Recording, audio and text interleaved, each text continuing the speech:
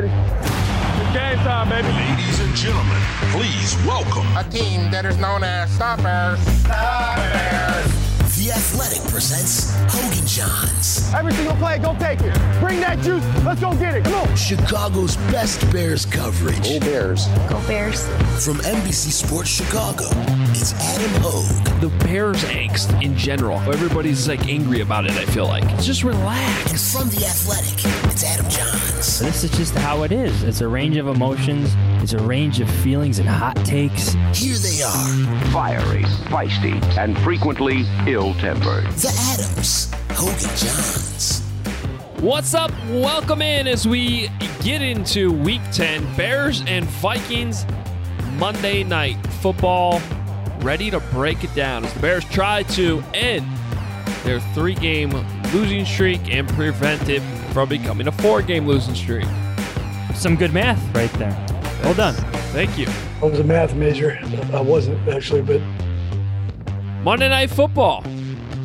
Last time the Bears were on Monday Night Football, all this nonsense started. And it was bad. That bad? I'm still thinking of what you said last podcast and how the most Bearsian thing could be Kirk Cousins getting his first ever win on a Monday night this week. Yeah, it's certainly on the table. The Vikings are favored, and they should be favored. However, as happens every week, you do have to step back a little bit, especially in the NFL, analyze. I mean, a lot carries over from week to week, obviously. We've seen that with the Bears' offense this entire season. But it is a new matchup every time. It is a new game. It's a new 60 minutes to work things out, and maybe the Bears can end this thing. I mean, that is the glorious thing about the NFL, is that most weeks' games are completely up for grabs. Welcome in. Adam Hogue and Adam Johns with you. Follow us on Twitter at Adam Hogue, Hoge, at Adam Johns, Jahns. You can read him at The Athletic. TheAthletic.com/Hogan Johns is where you can sign up. It's also where you can check out the coverage on the Minnesota side with our guest that we're going to hear from coming up here in a little bit, Arif Hassan. Follow him on Twitter at Arif Hassan NFL, and he does a lot of really good analysis type of stuff for The Athletic Minnesota, so we'll talk to him here in a little bit. You can read me, NBCSportsChicago.com. My latest piece is about a college quarterback from BYU who wears a headband. No, it's not Jim McMahon's son, but there is a little bit of Jim McMahon in there. Zach Wilson, if you haven't heard of him, probably a quarterback you want to keep an eye on here, as the Bears, I think, are going to be very interested in drafting a quarterback in April, and they probably should be. I really appreciate your willingness just to get through November, forget December, January. Who needs that?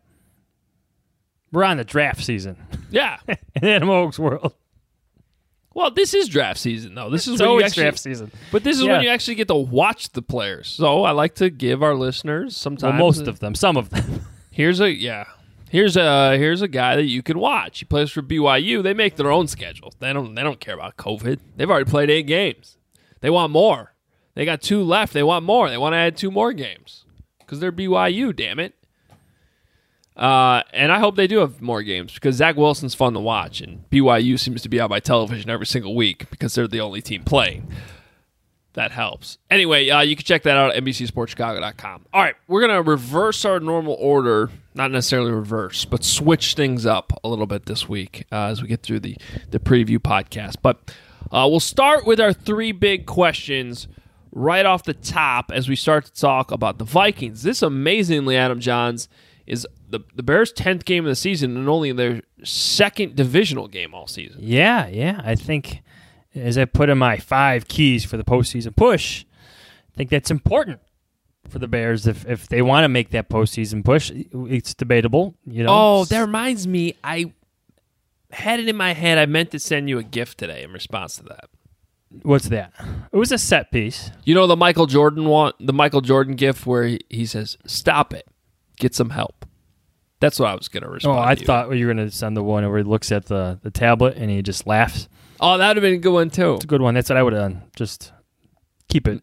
Maybe I'll send them both after the podcast. Okay. Well, now you've kind of... Doesn't count. Anyway, I think I'm in charge of these 3 big questions this week. You're back, so let's get it going. Number 1, Adam Hogue. Can the Bears keep the new NFL leading rusher, Dalvin Cook, under 100 yards rushing this week? So the interesting thing about this matchup to me is that there's a lot of similarities with the Titans from last week, I think. Their offense really requires their running back to be on the field and play well. And when Dalvin Cook was out, things weren't the same for the Vikings. And, the quarterback play is a little bit dependent on certainly setting up play action with the run. I mean, it's kind of how the Vikings do things. They did lose Kevin Stefanski, who's now the Broncos head coach, but that was really Gary Kubiak's offense, and now he's back in the spot where he's running the whole thing. So I think there's some similarities. You saw last week, the Bears did enough against Derrick Henry, and I think at home, it'd be nice to have all the fans and the place going crazy. That's not going to be the case, but I think that I like the way things are trending. Of course, here's the thing. It's been like the leakiness turns on sometimes, and then it turns off, and then it turns back on. So my guess is that Dalvin Cook has a couple drives in this game where he really puts the Vikings on their back, leads them down the field, scores some points. But overall, when the game's over, can he be under 100 yards? Sure, I think that's possible. The difference in running back styles concerns me a bit if I'm the Bears. Like I feel like the Bears are just like they can handle a Derrick Henry who's faster than he looks, but Dalvin Cook is legitimately fast. If that, well, he's shiftier. Yes, and I just think with Danny Trevathan being at his age and his struggles earlier in the season, like he's more adept at taking on a Derrick Henry. Like the Bears' defensive line minus Eddie Goldman, they can handle a Derrick Henry better than the shiftiness of a Dalvin Cook, who I think leads the league in 10-plus yard runs. So there's more explosiveness here. It may not wear you down throughout the game like a Derrick Henry, but the threat of the bigger play is there more consistently, I should say. So do you have Cook going over 100? No, I actually don't. Okay. He's going to flirt with it. I like that. He's going to flirt with it again. Okay. Just like Derrick Henry flirted with it. I don't know who's going to flirt with it for the Bears, but Dalvin Cook, maybe like 85, 95 yards. Cordero Patterson flirts with 100 yards. Oh, that'll be the day. Question number 2. How miserable can the Bears make Kirk Cousins' life on Monday night? Well, the key part is the last 2 words you just said, Monday night. So they can make it very miserable. Monday nights, simple as that. Monday nights are always miserable for Kirk Cousins. 0-9. Look, this comes down to 2 things to me. First of all, it goes back to the first question. Can they slow down Dalvin Cook? If they do that, they make Kirk Cousins' life more miserable. They create better pass rushing situations, and we've seen what Khalil Mack can do to Riley Reif before. I was actually just before we started here watching more of that Vikings-Lions game from Sunday. And there were a couple times where Riley Reif, like, straight up stoned the guy that was rushing against him in one-on-one. And I'm just thinking, like, that's going to be different on Sunday. He's going to be facing a much better pass rusher. Even if it's Robert Quinn, who's, underwhelming at this point, there's still more to worry about up front than what the Lions are throwing at you on their defensive line. So I think you slow down the run, but more importantly, and this is the question and the thing I doubt the most, can the Bears get a lead? Like, can they play with a freaking lead for once? That helps your pass rush. If you have a lead, not even a big lead, like, can you just start the game 3-0? Any lead. 2-0. 2-0. Start with a safety. Go get it yourself, defense. Seriously. Or, yeah, how about a pick six? Something like that. But yes, Monday night, Bears defense, they got the orange jerseys going. They did that 2 years ago against the Vikings on Monday Night Football, right? Eddie Jackson had a pick 6. So quickly before question number 3 is here's Cousins' stats over, since 2018, since the Nagy era took over for the Bears. Obviously, he didn't play in the season finale last season because the Vikings were in, the Bears were not when it comes to the playoffs. So in 3 games Over the past 2 seasons against the Bears defense, Kirk Cousins is 77 for 115, 627 passing yards, 3 touchdowns, 2 interceptions. One of those is the pick six by Eddie Jackson. He's been sacked 12 times. 12 times, Adam. You like that? Ooh, I like that. No. No. Kirk Cousins does not like that. Well done. Well done. Question number 3. Can Nick Foles reach a passer rating of 105.1? That number is being used by me because that is the average quarterback passer rating against the Vikings this season. Again, it's 105.1. FM, bringing you the hits of the 80s. This is what it sounded like you were doing there. I am going to say maybe. I feel like Nick Foles' passer rating every week is better than he actually plays.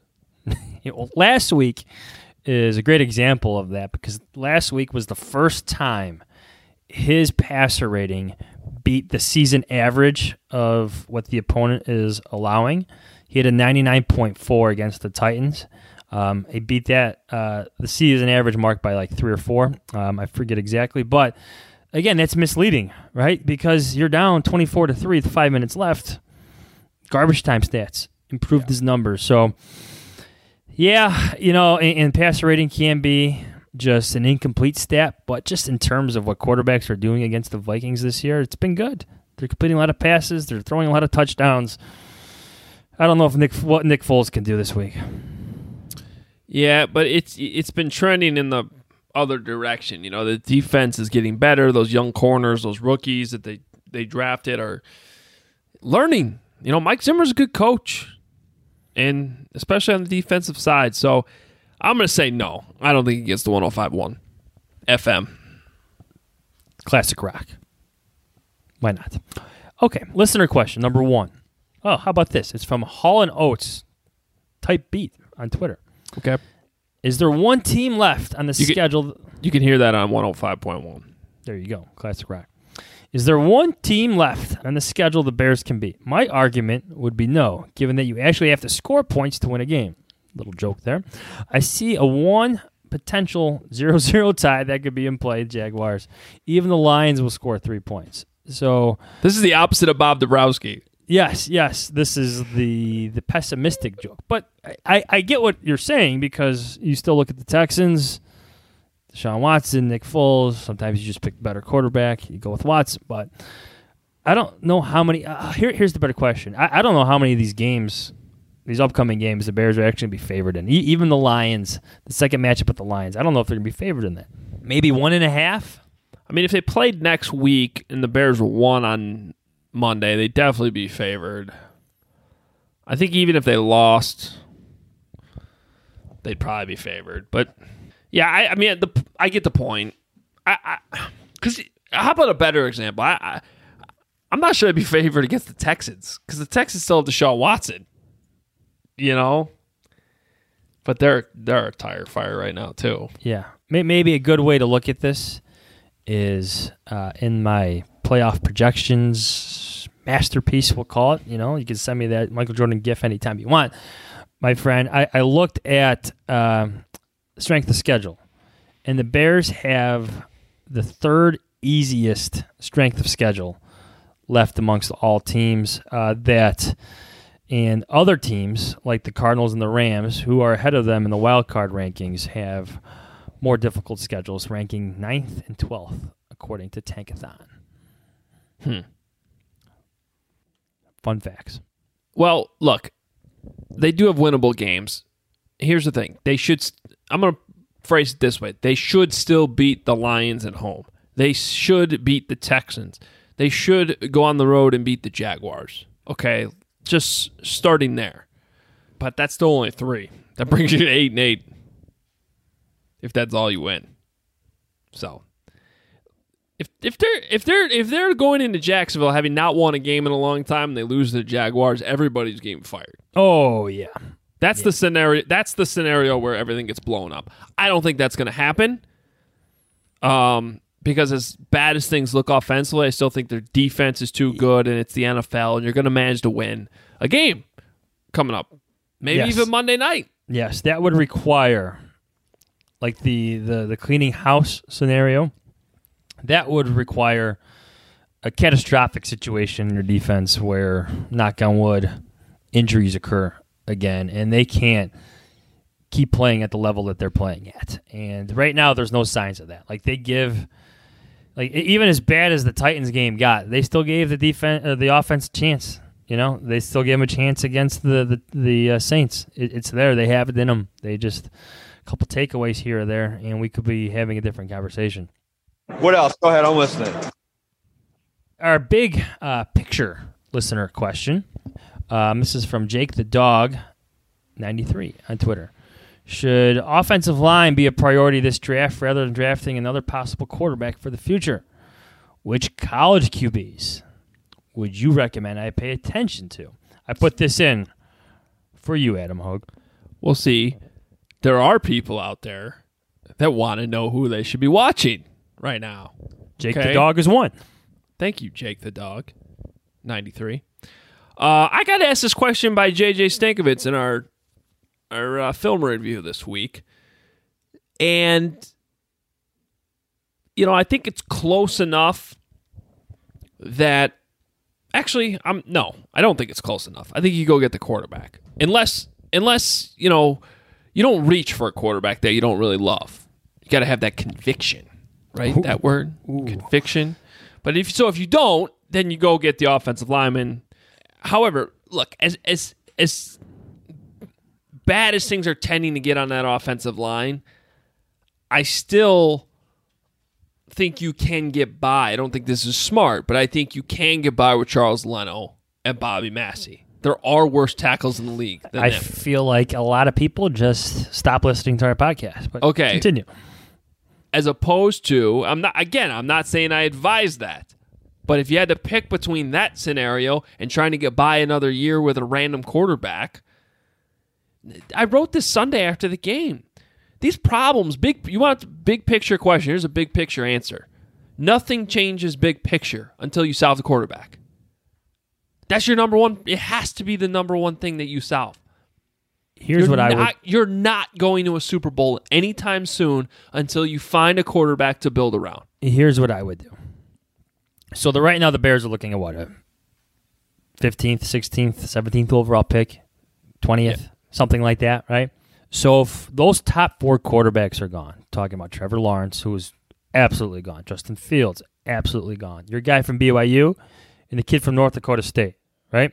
If those guys are gone, by the time your pick comes up, you do offensive tackle. You finally pick that offensive tackle in the first round.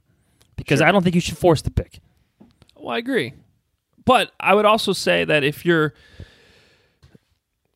Zach Wilson from BYU slips to 10, 11, 12, I'm not going to be sitting there on draft night complaining about how they traded draft capital to go up and get the quarterback. Oh, they made their play again. Could you imagine? We're completely getting sidetracked from this Monday night game, but could you imagine Oh, I can imagine. I lived it. Yes. Well, imagine it again. This time, doubling down on the trade-up scenario to go up and get your quarterback after what just happened with Mitch Trubisky. Woo!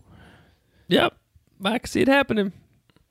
I guess the difference is when you're sitting at 3 and you go to 2 to get the first one, when it wasn't Trubisky was the consensus number one guy. People want to rewrite history, but it wasn't completely obvious. Not like Trevor Lawrence being number one this year, right? Okay. I'm talking about quarterbacks with Trubisky, obviously. But I could see this situation where if there's 4 guys and you're down to the last, clearly the 4th guy, I don't know that fans would be as upset. I think fans are smart enough to know they have to solve this quarterback thing. And they gotta take swing. You can't fix a quarterback without taking swings. You got to do it. I know Arif is coming up here shortly, so I want to leave everybody with this question to ponder now until the end of the season. Do Matt Nagy and Ryan Pace get the opportunity to make that decision together? I think that's to be determined. Looking for an assist with your credit card but can't get a hold of anyone? Luckily, with 24/7 U.S.-based live customer service from Discover, everyone has the option to talk to a real person anytime, day or night. Yep, you heard that right. You can talk to a real human in customer service at any time. Sounds like a real game changer if you ask us. Make the right call and get the service you deserve with Discover. Limitations apply. See terms at discover.com/creditcard. All right, let's bring in Arif Hassan from The Athletic Minnesota. Follow him on Twitter at Arif Hassan NFL. You should this week as you get ready for this game. Always great analysis on both The Athletic and on Twitter. Really good follow on Twitter. Arif, thanks so much for joining us as we preview this Monday night game between the Vikings and Bears. Yeah, man, it's going to be a lot of fun. It's going to be a Monday night game, so a lot of attention towards both of these hilarious franchises, I think. How much do you miss the mentions you would get about Mitch Trubisky throwing left? Like, are you going to miss those? Yeah, honestly, I am. Like, for a while, I was like, well, this is kind of annoying. But it turns out he wasn't throwing left very often. So it would only be special occasions when I would get those mentions. So yeah, I miss it a little bit. Yeah. The banter, the successful throws to the left that show up in your mentions. No, it was great. Now, I mean, I still get questions like, "Hey, does Foles throw to his left and stuff like that?" And it's like, well, it's not as fun because it's not like as stark, right? You know, even if there was a split, which I don't think there is. Yeah, unfortunately, Mitch is hurt, so I don't even know that there's even like a scenario where he could come into the game Monday night. Yeah, I don't think so. It's former Viking Kyle Sloter is on the practice squad right now. He might get elevated right before the game, and there's another one, Tyler Bray, right? So yeah, one of them's probably Bray, but one of them's going to get elevated, right? Tyler Bray's more like a tall coach. That's what he is. I'm just being honest. Like, that's pretty much what he is. He's been on the team since Matt Nagy's been here, and they go back to Kansas City. He's just a 6'7" guy, who drinks coffee all the time in the locker room and happens to be viewed as more like a coach. Well, it's kind of like Sean Mannion, right? They never signed him to play. So yes, exactly. And he's tall too, right? Yeah, I think he is. I always get confused because like Case Keenum was always like the short guy. But they brought in a couple of short guys like Taylor Heineke and so on. But I'm pretty sure Sean Mannion's also a tall coach. Well, they did go from short coach to tall coach because Chase Daniel was basically the same thing. And now, but you saw him on Sunday because he played for the Lions. He didn't dice the Vikings apart quite like he did last year. That's right. All right. All right. Well, let's talk more about the Vikings here. So, obviously, Dalvin Cook is outstanding and fun to watch. And we were talking a little bit earlier about how important he is to this offense. How important he is to Kirk Cousins, really, because a lot of times Kirk Cousins just looks like a different quarterback when he's on the field. So take us back to when Cook was out, I guess, a little bit, and just the importance of him being on the field and how he changes the offense. Yeah, Cook was out a little bit already this year. They had to play Alexander Mattison. Mattison is, I think, a very capable running back. But, clearly, Cook is demonstrating that he's got like star capability and home run potential, which Mattison doesn't really have. And I think that more than anything else is the impact that he's having on the offense. He's one of the few running backs that has like, positive expected points. And you can take a look at every advanced metric and he's near the top of it. Yards after contact per attempt, rush yards over expectation per attempt, total rush yards over expectation. He's leading the league in rushing yards despite missing a game and a half. And those are not things that you would expect of Alexander Mattison, right? He's fine. He's good. But he's going to get, kind of what the blocking gets you plus a little bit more, which is what you'd really ask of a backup running back. And it really does seem like the Vikings just call different plays when Cook is in versus when Mattison is in. And it turns out that those plays are a little bit more efficient for Cousins. Plus, I mean, the defense seems to key in a little bit more. There's not a ton of statistical evidence that would indicate that this normally happens, but it really does seem like that's the split between Cook and Mattison, where the defense just seems to key in a little bit more when Cook is on the field.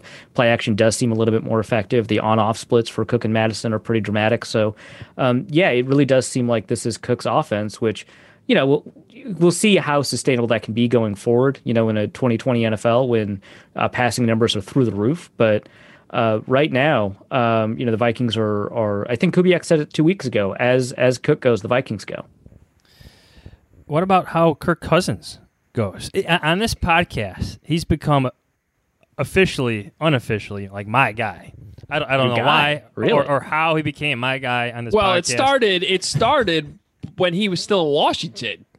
Oh, wow. Okay. You were like a legit Kirk Cousins guy. Oh, yeah, because I thought the Bears should sign him. That's a long time ago. Okay, he's my guy. I mean, it sounds like you were right, though. Yeah. Thank you. Yes. Wow, that's a low bar, though. We can end this podcast right now. I thank you. I mean, you're not wrong, but I also am not sure you're right either. I'm right. I feel like Kirk Cousins with this Bears defense would probably go a little bit further, but I think Kirk Cousins is a pretty good quarterback. The only issue is that. And I used to hate this kind of analysis. I used to hate it when people are like, when playoffs come around or playoff football or clutchness. I'm not a huge fan of that kind of analysis, but you can break it down to specific skill sets, and Kirk is lacking some of them. I think situational awareness, for example, is something that he's kind of fallen behind on, and he's gotten better at it with the Vikings, but it's still clearly a weakness of his. So things like during the 2-minute drill, when there's not a ton of timeouts left, he might, take what the defense gives him, which is obviously exactly what the defense wants you to do. Throw it, kind of intermediate over the middle and drain the clock, versus making some more difficult sideline throws that the defense is obviously contesting. Those are the throws that are going to win you the game too. And so he doesn't do a lot of that. There's not a ton of comeback victories under his under his like leadership as a quarterback. There's not a ton of, he's not necessarily great on 3rd and long. He's not, awful at it. But when you take a look at his performance on other downs, there's a clear difference that he's just much better when he can play textbook football versus when he has to play a little bit more intuitively. This year he's been a little bit better kind of rolling out and stuff like that, but he's also, it's difficult to talk about the places where he's better because at the beginning of the year he was throwing a lot of picks and very uncharacteristic picks too. He's usually pretty good at reading the defense pre-snap, but for some reason, for a while, linebackers were kind of invisible to him. It was like the Jameis Winston problem.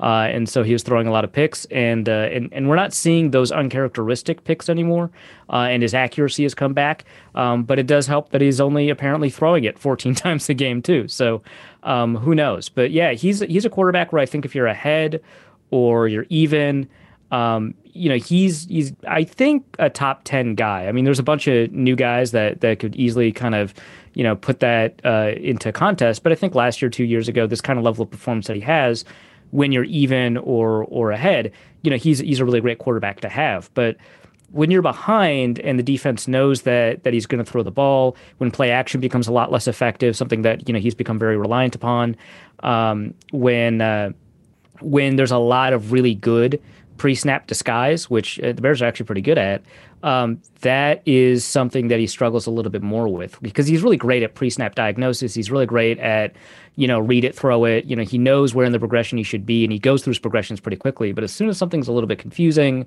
or requires just a little bit more kind of intuitive thinking, like knowing where the down markers are and stuff like that, that's kind of where he falls apart a little bit. And so that's kind of why it seems like he may not be a quarterback built for the playoffs. Although that comeback against the Saints after kind of allowing them to come back at all in overtime last year is a pretty good repudiation of that. So you can grow, but it's a problem. I don't like always giving the quarterbacks the records, right? Coaches and quarterbacks get the records. Yeah. Just the other day on the broadcast, Mitch Trubisky was given the 3-0 record this season, even though we know that third win came because Nick Foles replaced him, on the road in Atlanta. But I got to ask you, this 0-9 Monday night football record that Kirk Cousins has, it's always a storyline, him in primetime games.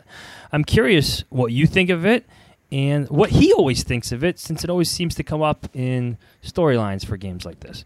Well, he's a little baffled, which I don't know if that's a good sign or not. I'm just gonna give him the benefit of the doubt and say, if he has no idea why that would be the case, maybe because he doesn't feel any different on Monday night, which would be a good thing, I think. But some of it is just, when you're playing Monday night, you're playing against better opponents. I mean, a lot of these Monday night games happen to be against the Seahawks, for example. So I think that's part of it. I think part of it is, like you said, it's kind of a team thing. And if Alexander Mattison gets a yard against the Seahawks on 4th and 1, now his record is 1-8 on Monday night versus 0-9, and so that's part of it too. And then it used to be, and we also get to pick our points because it used to be primetime games, but then he won a Sunday night game. Now no one ever talks about it. And so some of it, I think, is just, it's a little bit of circumstance. Some of it's just, hey, you happen to play better teams on Monday night. That's who they tend to schedule, although in the last couple of Monday nights, that's not been the case. This one doesn't seem to be the case. But they tend to schedule better games, and a lot of times it has happened to be the Seahawks, who they're winless against under Kirk Cousins, actually under Russell Wilson, actually. So, that's just kind of happenstance. Is he worse under the bright lights? I don't necessarily think so. I don't think the numbers reflect that once you adjust for the level of opponent he's played. But that's I think just a critical part of it, and I think some of it's just circumstance. Again, you get a yard on 4th and 1, and now he's 1-8. Arif, I don't know if I'm in the minority on this, but I actually really like the Vikings offseason. And really, yeah, I thought it was a very good diagnosis that teams in the NFL don't do a lot, where they admit that they probably can't win a Super Bowl with what they currently have, even though they're competitive, and they get out ahead of falling apart because how quickly things churn in the NFL and how quickly a defense can fall apart. So I thought that they made a really good, smart diagnosis that they didn't necessarily have to rebuild completely, but with all the draft capital they had. How many picks did they have again? Was it 14? They ended with 15, but I think they started with 13. I don't know. That's crazy. So I just love their draft too. I love they traded Stephon Diggs. They replaced him with a kid who looked great in Jefferson. They addressed the offensive line early. They addressed those cornerback spots, and they said, "Hey, look, we're going to be young early, and it's going to probably be a struggle a little bit, but we think we're going to get better as the season goes along." Now, I didn't necessarily think that they were going to start as poorly as they did. But they, to me, from the outside, looks like they are a team that's getting better. And they kind of said, hey, look, if 2019's or 2020 is not our year, that's okay because we're going to be better off in the future. So taking that analysis from me, what is your response? And I guess my original question was going to be, how are people in Minnesota taking it? Did they have higher expectations for this year? They did have higher expectations for this year. I don't think their offseason was particularly popular. And I think the reason is because they were trying to thread that needle. So I think you're right that they diagnosed kind of where they were. They knew that they weren't really Super Bowl bound with the roster that they had. They identified some weaknesses they could get better at. But it's kind of one of those scenarios where I actually do have a lot of sympathy for it, because you have to take the risk that you're going to get worse in order to get better.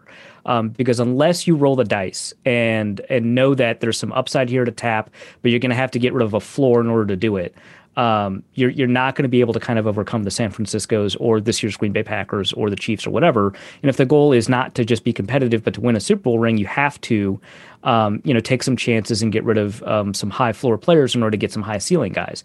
And those high ceiling guys are not always going to pan out. And so that's what happened. They got through a cornerback group that, all three started. It was a pretty high level defense, but they themselves were not necessarily performing remarkably well. Xavier Rhodes was kind of the big weakness there. Trey Waynes was fine, but he was going to be too expensive to keep. And then Mackenzie Alexander didn't want to return to the Vikings. So you end up with three new starters at cornerback. Some of them are going to be those rookies that they drafted. They ended up making a really remarkably good pick. So far, it seems, in the third round with Cameron Dantzler. Jeff Gladney just came off of a really good game, so he might actually end up being a pretty good pick. And it might take some time because they didn't have an offseason, and the younger you are, the more that offseason probably matters. And so they correctly identified, and I thought this was the right move, that Everson Griffin was not going to be their guy going forward, even though he was coming off of a pretty good year in the aggregate. It turns out that seems to be the case. The Linval Joseph move to kind of let him go, that was kind of interesting. And I think if Michael Pierce hadn't opted out, that would have been, they would have had a pretty good run defense there. But the problem is, their investments along the offensive line have been a little bit baffling. They got rid of their best interior offensive lineman. They haven't signed him back. No team has, so maybe they're right. I don't know. But the interior has struggled a lot. Ezra Cleveland has had a better game now, and we'll see if he continues to improve. But he's only there because he's the backup to the backup, who got injured and was also just really catastrophically bad at the position. And their starting interior offensive line is just not that good outside of Garrett Bradbury, who has improved. I don't think they could have anticipated Riley Reif playing better than he ever has before. So there's some things where I think they could have done more to invest in the offensive line, and that would have paid off in dividends. I think that they didn't do a great job finding a third receiver. They could have used that. They wanted to be an 11 personnel, and at the beginning of the year, that wasn't working out for them. I think they made some mistakes this offseason. I think the biggest one is when they extended Kirk Cousins and prevented them from having cap space for the future. So if they want to get better in 2021, 2022, Kirk Cousins' contract is now a bigger impediment than it ever has been. And so if that's the idea, now they're in a rough spot. And they didn't actually use any of that extra space until they kind of panic traded for Yannick Ngakoue, which is not really, I would consider, an offseason move. And so, although it technically did occur on the offseason, I would say, and they didn't anticipate Danielle Hunter getting injured either, but I would say that they should have been more aggressive in free agency, given the cap space that they ended up creating with some of the moves they made, making Eric Kendricks kind of restructure his deal, giving themselves space with Kirk Cousins and pushing it forward and so forth. And they didn't find another way to grab an impact player when they clearly could have used at least one more. Because I think with just one more impact player, this would be a different conversation. Instead of trying to come from behind and sneak into the playoffs, it would be kind of holding off competitors and being in playoff position. So everything you just said there, are you leaning Bears this week? This one's a tough one. Yeah. Yeah, how do you feel about it, just in terms of any matchups you're looking forward to? And then I know it is Thursday, but where are you leaning, I guess, this early in the weekly process? I mean, part of me just wants to pick the Bears, not just because of the Monday night thing. It's like I can say it doesn't matter, but then in my mind, it's always kind of hanging there. And then there's also the fact that the Vikings, I think, underperformed the spread by about a touchdown on average at Soldier Field, which I don't think is true for any other opponent that they've had. I don't think it's true for any other opponent the Bears have. And it's been true since the divisional realignment in 2002.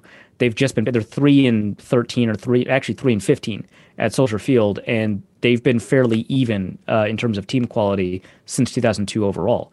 And I don't know why that is. I can't explain it. And if I can't explain it, I don't really want to use it as a reason that I'm picking one team or the other. But it's always just going to kind of be in the back of my mind. If I'm taking a look at the rosters, if I'm taking a look at the matchups, if I say the Vikings offense versus the Vikings defense is going to be really interesting. The Vikings offense on paper is actually really efficient since week 3. The Bears defense is really great. I would take the Vikings defense over the Bears offense. That one's going to be kind of a less interesting, weaker matchup. And if offense matters more than defense, then yeah, the Vikings should win. And that's what Vegas says. They're ahead by 2 points. And I'm going to go with my head this time and say it should be the Vikings, but I know I want to pick the Bears just because of that history. Makes sense. Makes sense. I think I'm thinking about this game very similarly. I just might go the other way and actually go with what I can't explain. Sometimes it's just a gut feel. Sure. It's the NFL. Yeah. We keep saying on this show the most Bearsian thing this season would be for Kirk Cousins to end his losing streak on Monday Night Football against them. Oh, yeah, I could see that. That would be I mean, it would be a pretty Vikings thing, too, because this is kind of one of the more pessimistic. So Vikings fans are inherently pessimistic. I think that's pretty understandable. This is one of the more we're favored and still pessimistic sort of things that I've seen from a fan base. I think they're like, the Vikings are about to turn a corner and this is about to screw things up. Maybe the Vikings can make a playoff run, but now they have to play the Bears on the road. It doesn't matter how bad the Bears are. The Bears were bad last year, and the Vikings, really screwed the pooch, especially after Chase Daniel came in. It doesn't matter is kind of the thing that Vikings fans have about this game. So it also is a Vikings thing for them to completely defy expectations. In games they were favored, they've lost this year. In games that they were not favored, they've won. Who knows, right? So they tend to defy expectations a lot. This would be a fairly funny game for Kirk Cousins to break his Monday night streak. Arif, thanks so much. Awesome insight. Appreciate your time. And again, for our listeners, if you're not following him, you should be on Twitter at Arif Hassan NFL. Thanks, man. Yeah, thanks for having me. When you're hiring for your small business, you want to find quality professionals that are right for the role. That's why you have to check out LinkedIn Jobs. LinkedIn Jobs is the tools to help find the right professionals for your team faster and for free. Because when you're looking for a job, Hogan Johns fans, you want the best experience possible. No questions left to answer and sketchy websites to navigate around. LinkedIn isn't just a job board. LinkedIn helps you hire professionals you can't find anywhere else, even those who aren't actively searching for a new job but might be open to the perfect role. In a given month, over 70% of LinkedIn users don't visit other leading job sites. So if you're not looking on LinkedIn, you're looking in the wrong place. On LinkedIn, 86% of small businesses get a qualified candidate within 24 hours. Hire professionals like a professional on LinkedIn. And over 2.5 million small businesses use LinkedIn for hiring.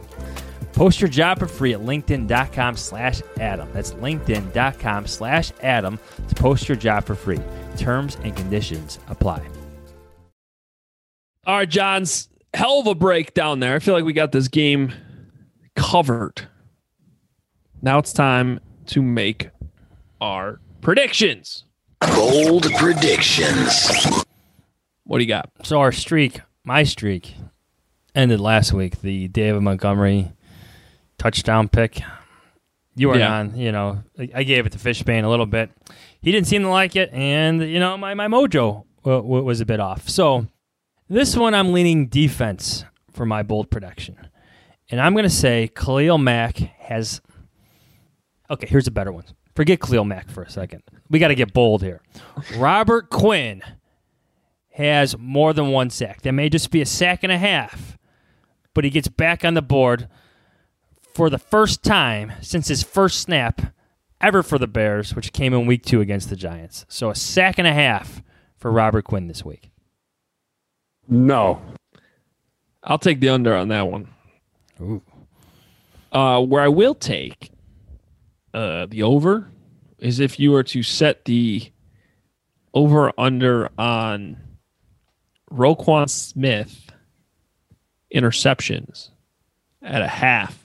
I would take the over. Because my bold prediction is that Roquan Smith picks off a Kirk Cousins pass in this game. What does he do with it?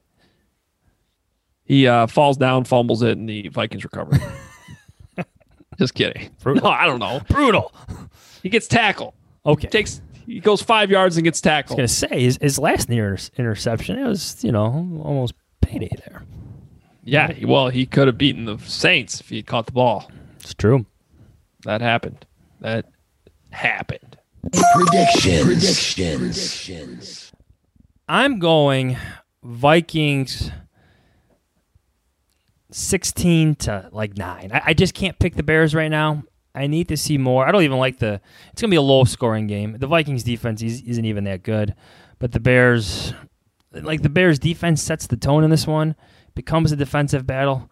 But Kirk Cousins is going to make more plays. He just is, my guy. He's going to make more plays than Nick Foles. I think at this point when you're evaluating the Bears offense, you just need to be proven wrong about it, right? Like they need to prove themselves right by just simply being better across the board. So give me the Vikings in this one, 16-9. That's 3 field goals by our guy, Cairo Santos. I agree with you that the Vikings are going to score 16 points. And you're right that you're at a situation with the Bears offense where you just got to kind of pick against them until they prove you wrong. However, you could say the same thing about Kirk Cousins on Monday Night Football. And that's where I disagree with you because it's still Kirk Cousins on Monday Night Football. And I do not agree that he's going to make more plays than the other quarterback, even if it's Tyler Bray. No, in that situation, I would say Kirk Cousins would make more plays. I'm going to pick the Bears to win. And it's because I think 16 is exactly what I had for the Vikings. But I think the Bears score 20. And it's because I think they switch play callers. I think it's going to happen. And make me be clear at this point, because it's Thursday. I'm not reporting that. That is an opinion I'm giving here on this podcast, and I'm guessing. But I think that door has been wide open, and I just think that they reached a point where they have to do it, where even Matt Nagy needs to understand that that's the smart thing to do this week. And I think that is just enough to get things going in the right direction against a defense that is improving, but does have youth, does have holes, can be attacked. And I just don't think the loss of David Montgomery is that big. Not because of him, but just because the Bears don't have a running game anyway. So I don't know that really moves the needle a whole lot. if the protection for Nick Foles is just a little bit better, maybe they get Cody Whitehair back by Monday. It's kind of a weird exchange today about Cody Whitehair with Matt Nagy. He didn't want to say anything about the symptoms, but then he did say that he thinks he's doing fine. So I don't know what that was all about. But anyway, maybe they get Cody Whitehair back by Monday. That would be huge. And yeah, I think the Bears win 20-16. Remember, Matt Nagy's 4-0 against the Vikings. The Vikings need to prove, Mike Zimmer needs to prove he can beat Matt Nagy. Kirk Cousins needs to prove he can win at Soldier Field and win on Monday Night Football. There's a lot of things that need to be proved on that side, too, in this matchup. Lots of storylines. There are. So, how about that for positivity?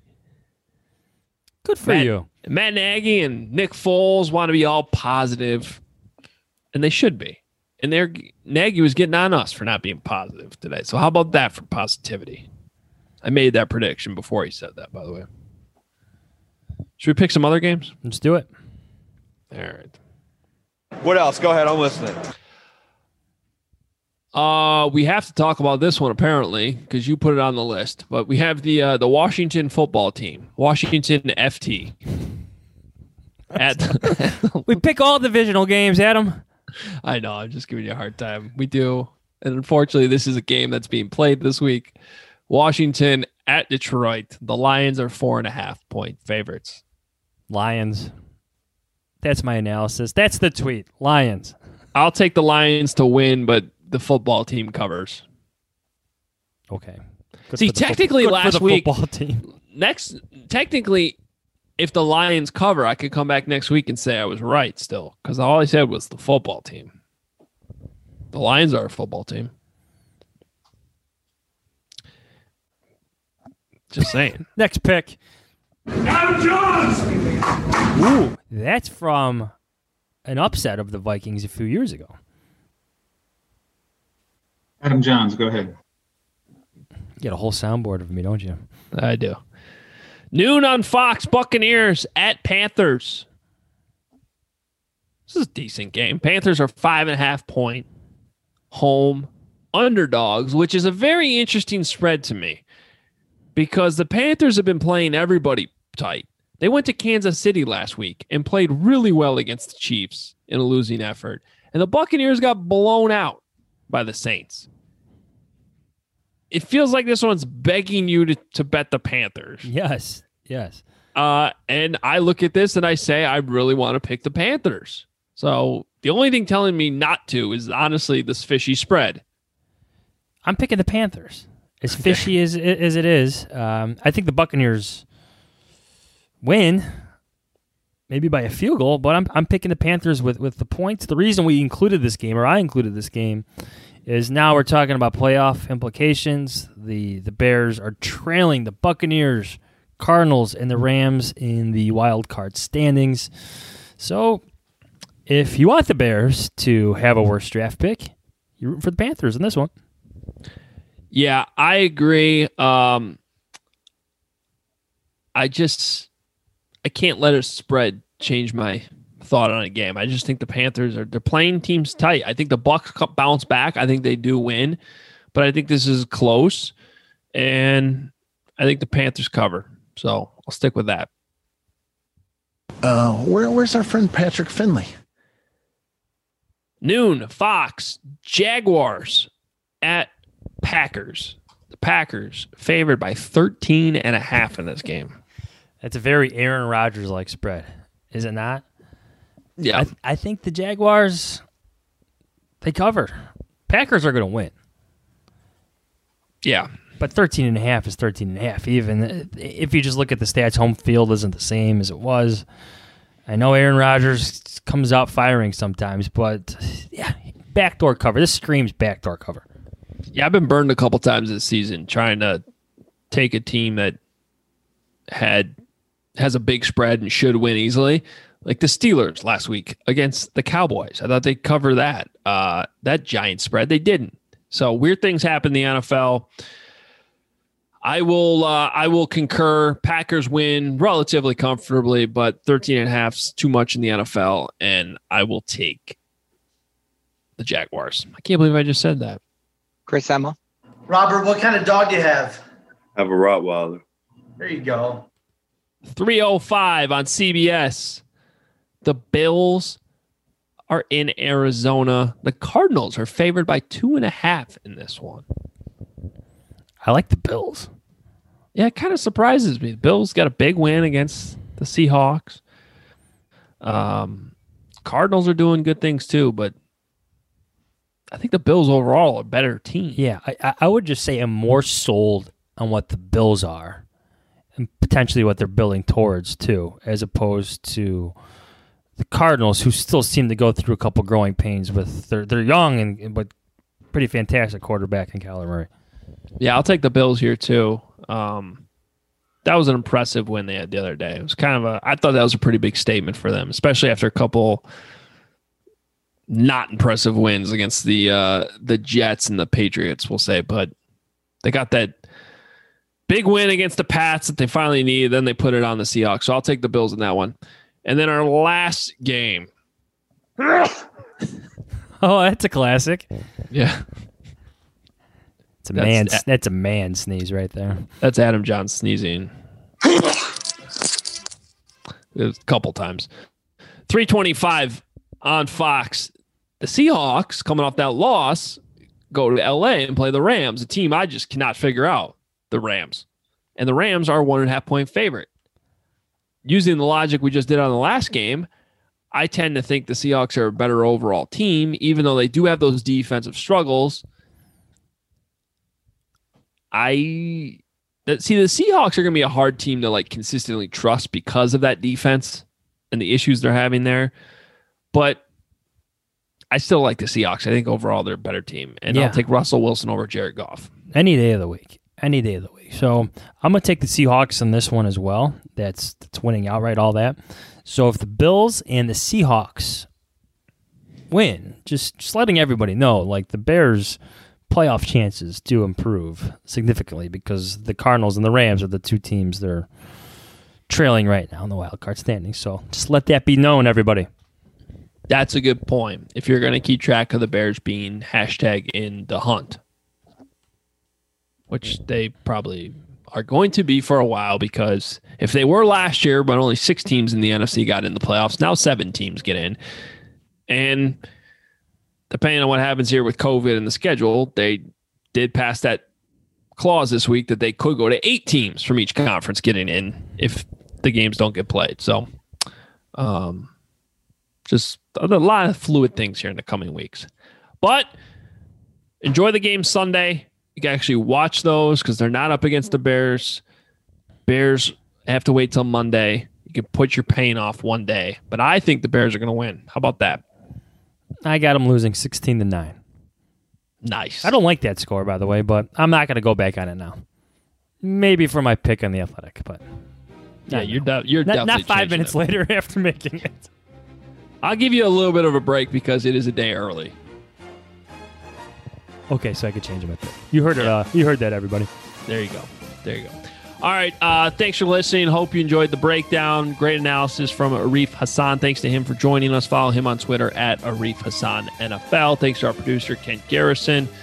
And follow us on Twitter at Adam Johns, at Adam Hogue. Read us, theathletic.com/HoganJohns, and on NBCSportsChicago.com. Plenty of coverage there over the weekend in both places as we get ready for this game Monday night. We will be back, most likely Tuesday morning with the post-game podcast after this one. Don't forget our voicemail line, 872-221-0046. That's where you can get the hot voicemails, which were completely fair and warranted this week, I thought. Just get Good it job out. by everybody. Yeah, get it out. Feel better. That's your therapist line right there, 872, your hotline, 872-221-0046. Thanks, everybody listening. Enjoy the football this weekend. We'll talk to you after the Bears. See ya. Y'all stay corona free, all right? And God bless.